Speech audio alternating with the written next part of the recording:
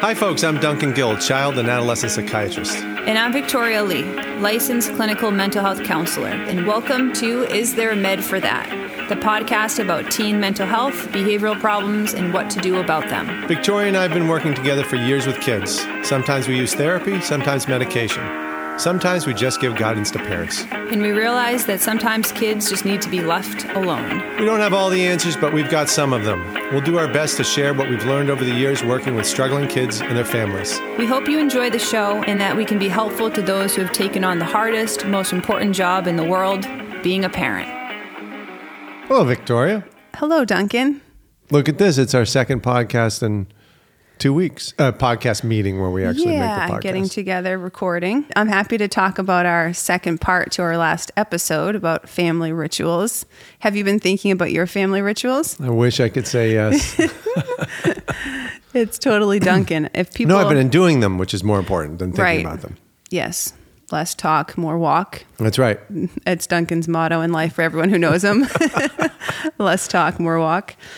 Yeah, so the last episode that went up was about family rituals, and we talked a lot about William Doherty's book, The Intentional Family. We reviewed kind of family structures and how it's changed over time from more traditional family structure with a lot more time together, smaller communities where it was easier to form family rituals, and just day-to-day life was more intimate, I think, less distractions. And now we're living in a more busy day and age with tons of distraction and a lot less rigidity around what family life should and shouldn't be. And pros and cons to that, of course. And we were talking a little bit about the cons of how it makes it challenging for families to thrive when the community and culture doesn't really support family life optimally. And so we were talking about how can you be an intentional family, and we introduced the idea of creating rituals in your family life of time together. Can I go back to something you said? Not right now. It doesn't work for me. You can't stop me anyways. I think this is relevant somehow, but people talk about, you used the word a busier day and age. Yeah. I don't think that's true. I think people used to be much more busy. I think there's more leisure time today because of all the sort of modern, at least for, the country we live in, and, for a lot of folks, there's more, you're not working on a farm for 24 hours generally. Right. I think the busyness, and I think that's true, we definitely fill our life. I don't think busy means doing anything important necessarily. I think the busyness of day and day of today's life is distraction busyness. And I think it's not as simple as it used to be, right? You have so many options now. And I think part of that is you do have leisure time to fill, and people have become used to having options to fill your life with, and the phone, meetings for this, meetings for that, scheduled events. And I don't think it has to be busy. I think we live in a time where you could actually probably be way less busy than ever in the world. Right. But instead, people are almost like pathologically and compulsively doing things. We almost used to be more busy, but with one thing, like getting food. Yes. Yeah. And intentional, right? Like we got to go cook, like even cooking a meal would have to be, you'd be, like you said, like, I think it was a lot more work back then to get food, make food. Whereas nowadays, like even a meal, you can families often have 5 different meals going at once. McDonald's.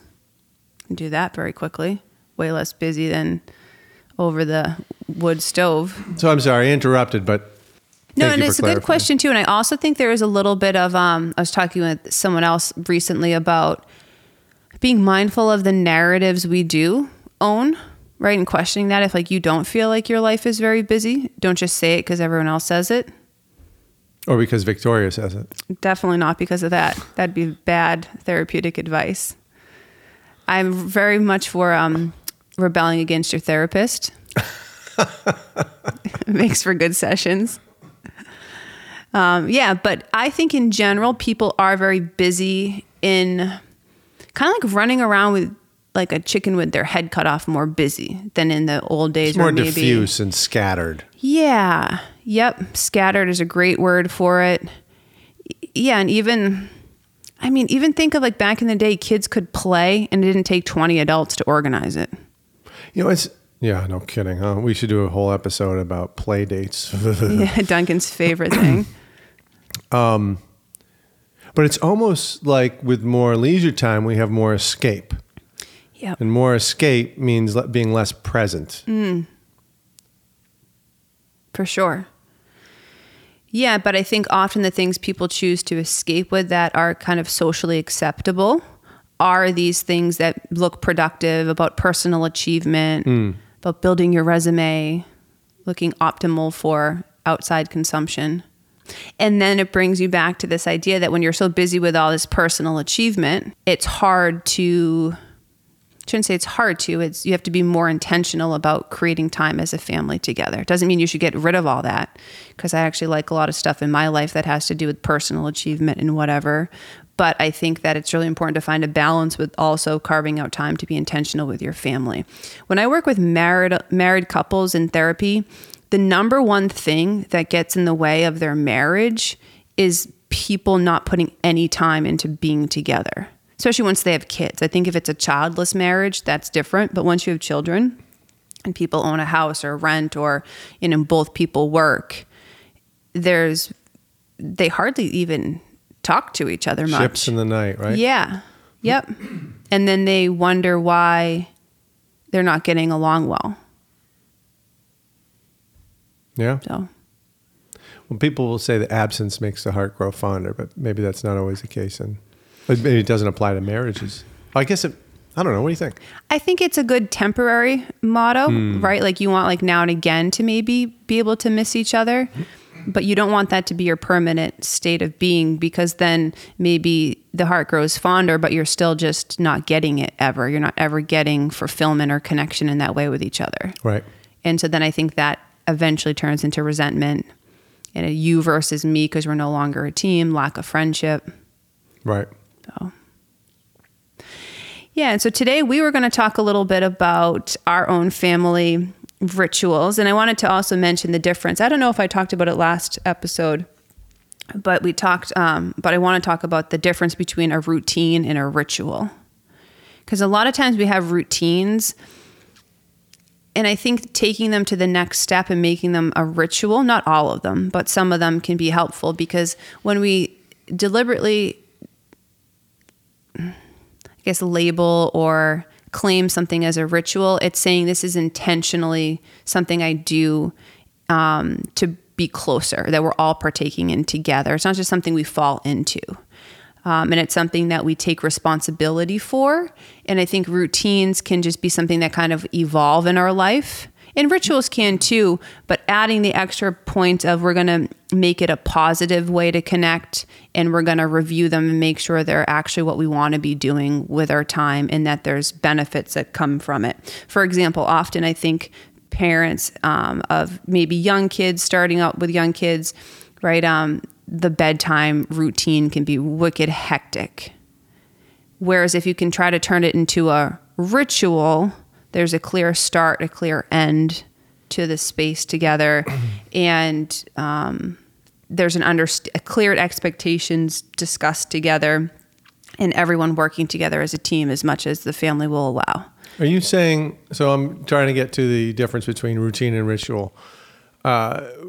Routine is more, do you see routine more as an individual pursuit, and ritual has more to do with community coming together? Yeah, and the intention behind it, I think. There's almost like a sacredness when you say this is a ritual in our family. A little spiritual. Yeah, I think you can add that in there. If you're opposed to that, you don't have to. But I think there's deeper meaning in it than just a routine, which might just be about more functioning.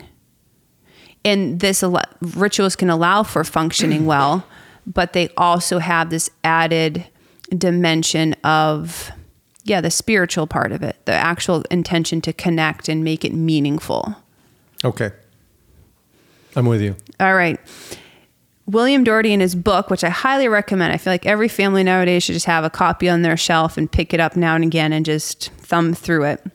He breaks it down into family connections and then celebration and community connections and rituals that support either one. So the family ones can be family meals. That's a big, I think, not every family wants to do family meals together. That might not be the rituals people choose, but that's a great place to focus on if you want to establish some good rituals. There's also the coming and going rituals, saying hello, saying goodbye. There's going out and going away rituals in his book, and also couple rituals that don't include the children, but just include the partners together. It might be like date night type thing. Yeah, date night. Maybe if, twice a year you do a long weekend just together away. But it's something that you and your partner make plans to do, and you discuss the meaning behind it for you both. And you also want to make sure you stick with it, right? It's not a ritual until life kind of acts itself out upon the chosen activity and you don't do it for a little bit and then come back to it, right? If you have to, maybe you always have meals together on Sunday, but maybe it's Easter, so you have to go somewhere else. Do you start it back up the next weekend? It's a big part of making sure rituals last is being committed to them. Sort of like relapsing is stopping a ritual. Yes. Yep. And ideally, the relapse is not, it's almost like I would, instead of just stopping it because you're like, oh, screw this, I hate this. And then if that's okay, if you don't like the rituals you've started, just talk about it with the family and come up with a different ritual to do or tweak it a little bit. I think a lot of times with family routines or rituals, people get a little bit too rigid or they feel like it has to be a certain way, but trying to find enough structure, but there's also flexibility for people to all be able to enjoy it. Okay. Yeah. What are some of your family rituals or routines that maybe could be considered rituals if you look at them in that light? Well, we try to do family dinners when we can. And even starting there, so assembling people after activities, we always end up eating really late because everybody gets home late. So there's always a rush on it. But it always feels, it's very easy not to do that. Yeah. Inconvenient. And there's really a temptation not to do it. It always feels good, particularly afterward and during. But beforehand, there's a temptation like, hey, let's just sit in front of the TV and that's almost a little bit of an escape, I guess, because you don't have to be with somebody. You can be with the TV, or you can be with your book, or you can be with your phone. But so we do pretty well with that. So it's a few times per week. And so I would say that's one of them. One of them. We do vacations together. My wife's very good about planning those. She probably drives the rituals. I'm sort of more, let's kind of do whatever. But I'm always, it always feels good to do them. Mm-hmm. So you're a willing participant once it gets going. Yeah, I'm a willing participant. Exactly. It's that getting over the hump of actually doing it. Yep. Kind of like play dates, I bet. Just kidding. I'm going to have to say you can't use that word anymore. We're going to do a whole episode on play dates. We actually do games sometimes, board games, which have gotten, the kids were always good at them. But what age did you start board games? Young. Like, you mean me? I was thinking you and your kids, but I could hear your history on it too. 6 or something. Cool. Yeah, and the kids were always good at them. And it's always effort too, because particularly when they were young, they would absolutely fall apart when they lost. Mm-hmm. And it would get competitive. So it was work actually doing, but it was important parenting too, helping them get past the world ends because, or you can hit your brother because. Building failure tolerance as you lose. Yeah. Good stuff. Yeah. Yeah. Getting used to the fact that you're going to fail a lot in life. Yeah. Yep. Maybe all the time. Hopefully not all the time. Maybe like now and again you don't. But they do say the most successful people in life tend to fail more because they try more often. Right? Failure tolerance. So That's important. Right. How about you? So some of our family rituals, when I think about them, so we definitely do family meals. Are you able to do them most nights or every night? So it's either my husband or myself, Monday through Friday, one of us is out. So we do the little ritual with our kids. We all sit down, we attempt to sit at the table. The kids might be up and down, but we're around the kitchen table. Lock the doors. You're all stuck in there. Food flying through the air. Noah sometimes ends up on the table. That's his favorite seat right now, but he loves family meal time. Center of everything. He's almost two. Yes, very much the center of everything. But then Saturday and Sunday, we try to all be together, mom, dad, and kids for our meals. We do like an early dinner. And that often has to change. I don't say often, but now and again, obviously, if there's an activity on the weekend that we're doing, we don't do it. We're flexible with it, but we always get back to it when we're home and have the time and space to do it. I really like our family weekend dinners together. It's always nice having your partner there to help when you have 3 toddlers to manage mealtime. And that's another thing I think for me, we're in a very interesting phase of life where our oldest is turning 5 next month. And so every 18 months we added a new child. And often when you add a group member, you have to rethink your rituals or work really hard to keep them intact. And so it's been a while for us. And then you add COVID too in there. And I think a lot of family rituals and routines and traditions, if you will, have really fallen apart for people. I know that's true for my extended family, because when I think about family rituals too, holidays, what are your rituals for Thanksgiving or Christmas or Passover or whatever you celebrate? And I know COVID for us very much stopped our wider family rituals, and we're just now reinventing some new family traditions, like having our extended family over to our house for Thanksgiving and Easter. Those are the 2 holidays we're going to host, which feels fun stepping into that role. I would say it actually probably increased ours, particularly when I was home all the time. Nice. Like the nuclear family. The nuclear family one. Yeah. Yep. That's a good point. Yeah. In COVID, I think, did that for some people, the nuclear family ones, maybe like the extended family. Is that the right word? Extended family? Yeah. Yeah. Perfect. I think it did affect that more for a lot of people, but maybe made the nuclear family ones, like dad being home on virtual and can just step right into the kitchen after and join in family meals. So what other? We do our family dinners on Saturday and Sunday. We also are a camping family. Yes. So that's become a ritual every, I would say every other weekend in like a long weekend we leave Friday and come back midday Monday. It's impressive. Every other weekend? Just about. Summer or spring and summer? Summer. Probably summer. That's great. Yeah. We have a short season here for camping, so about every other we try to do. And that started last year. And I think this is a good place to maybe talk about how rituals help build identity for people. When you do something consistently and reliably and with intention, it really does help build identity. And so, we're a family who have family meals together. I'm part of this family.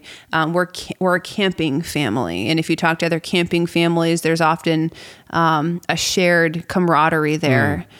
So that's another benefit of being intentional. Just like if maybe now and again you do yoga, but if you do yoga reliably, you might start to feel like, oh, I'm a yogi. And you connect with other people who do that.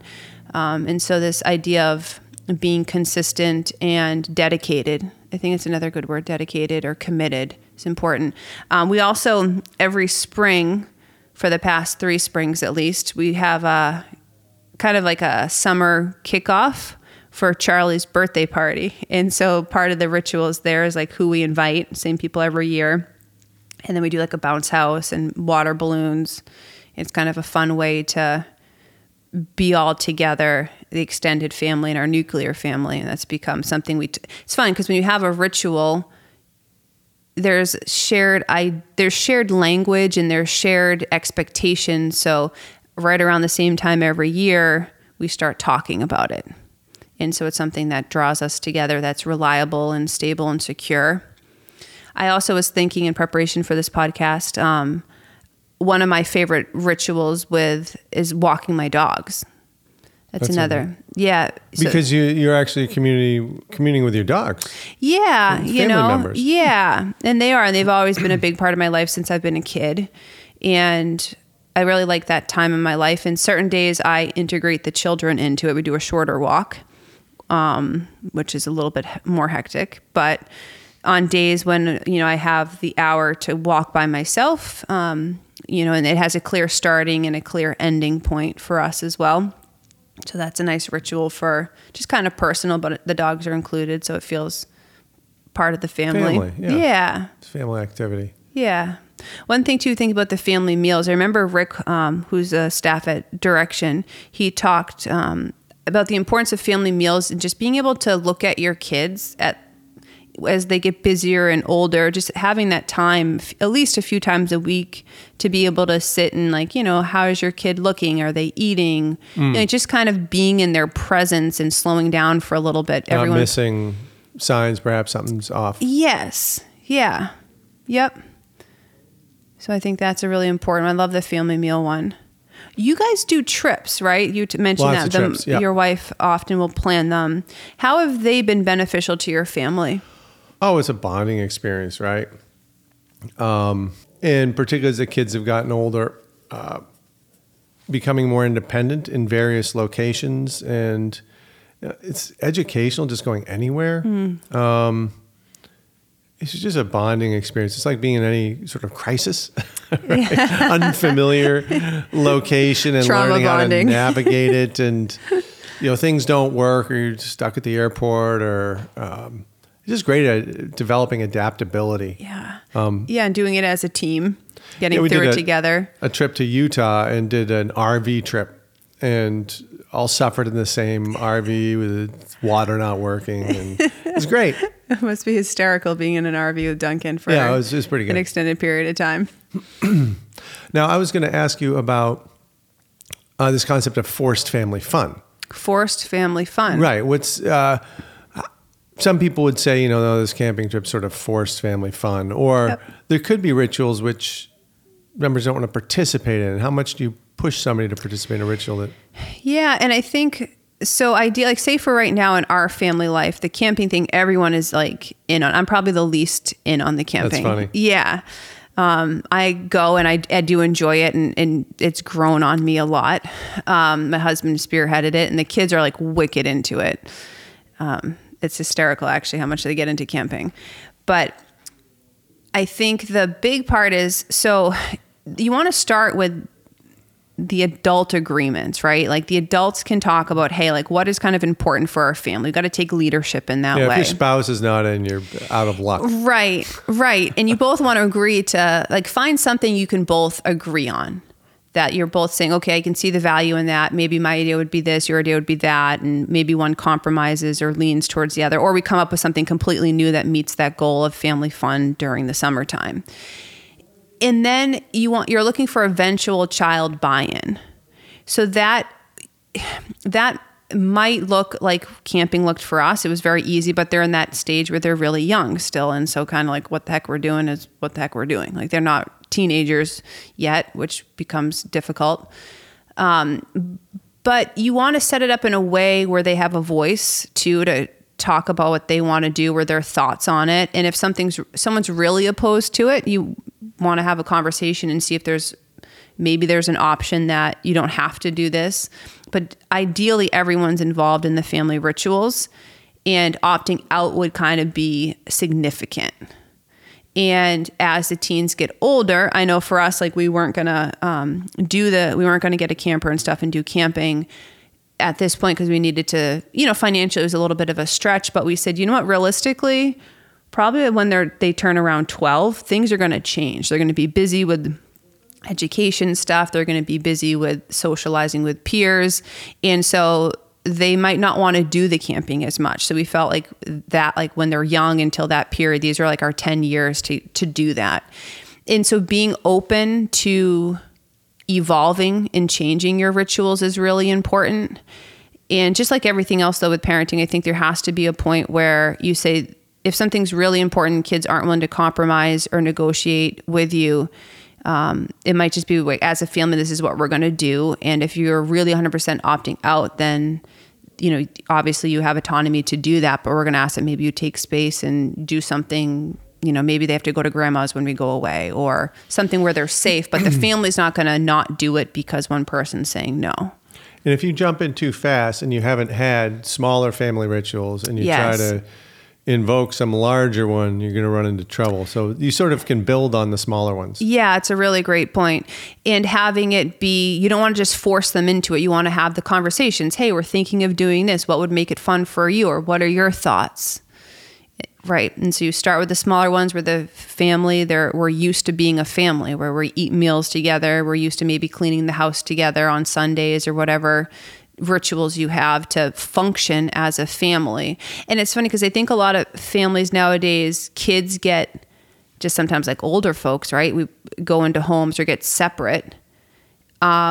Kids are often very separate from the functioning of families. You spend the day in daycare and then I come home at night, we do our thing, go to bed and rinse, repeat the next day. And so trying to build kids into helping around the house, just being around for all the mundane stuff that makes the family function, I think helps kids build that identity as part of the family, as a family member, which I think is decreasing more and more. Kids often have no skin in the game in the family life. They just kind of get things, they get their resources without having to share in the responsibilities. Yep. So you see that. Yeah.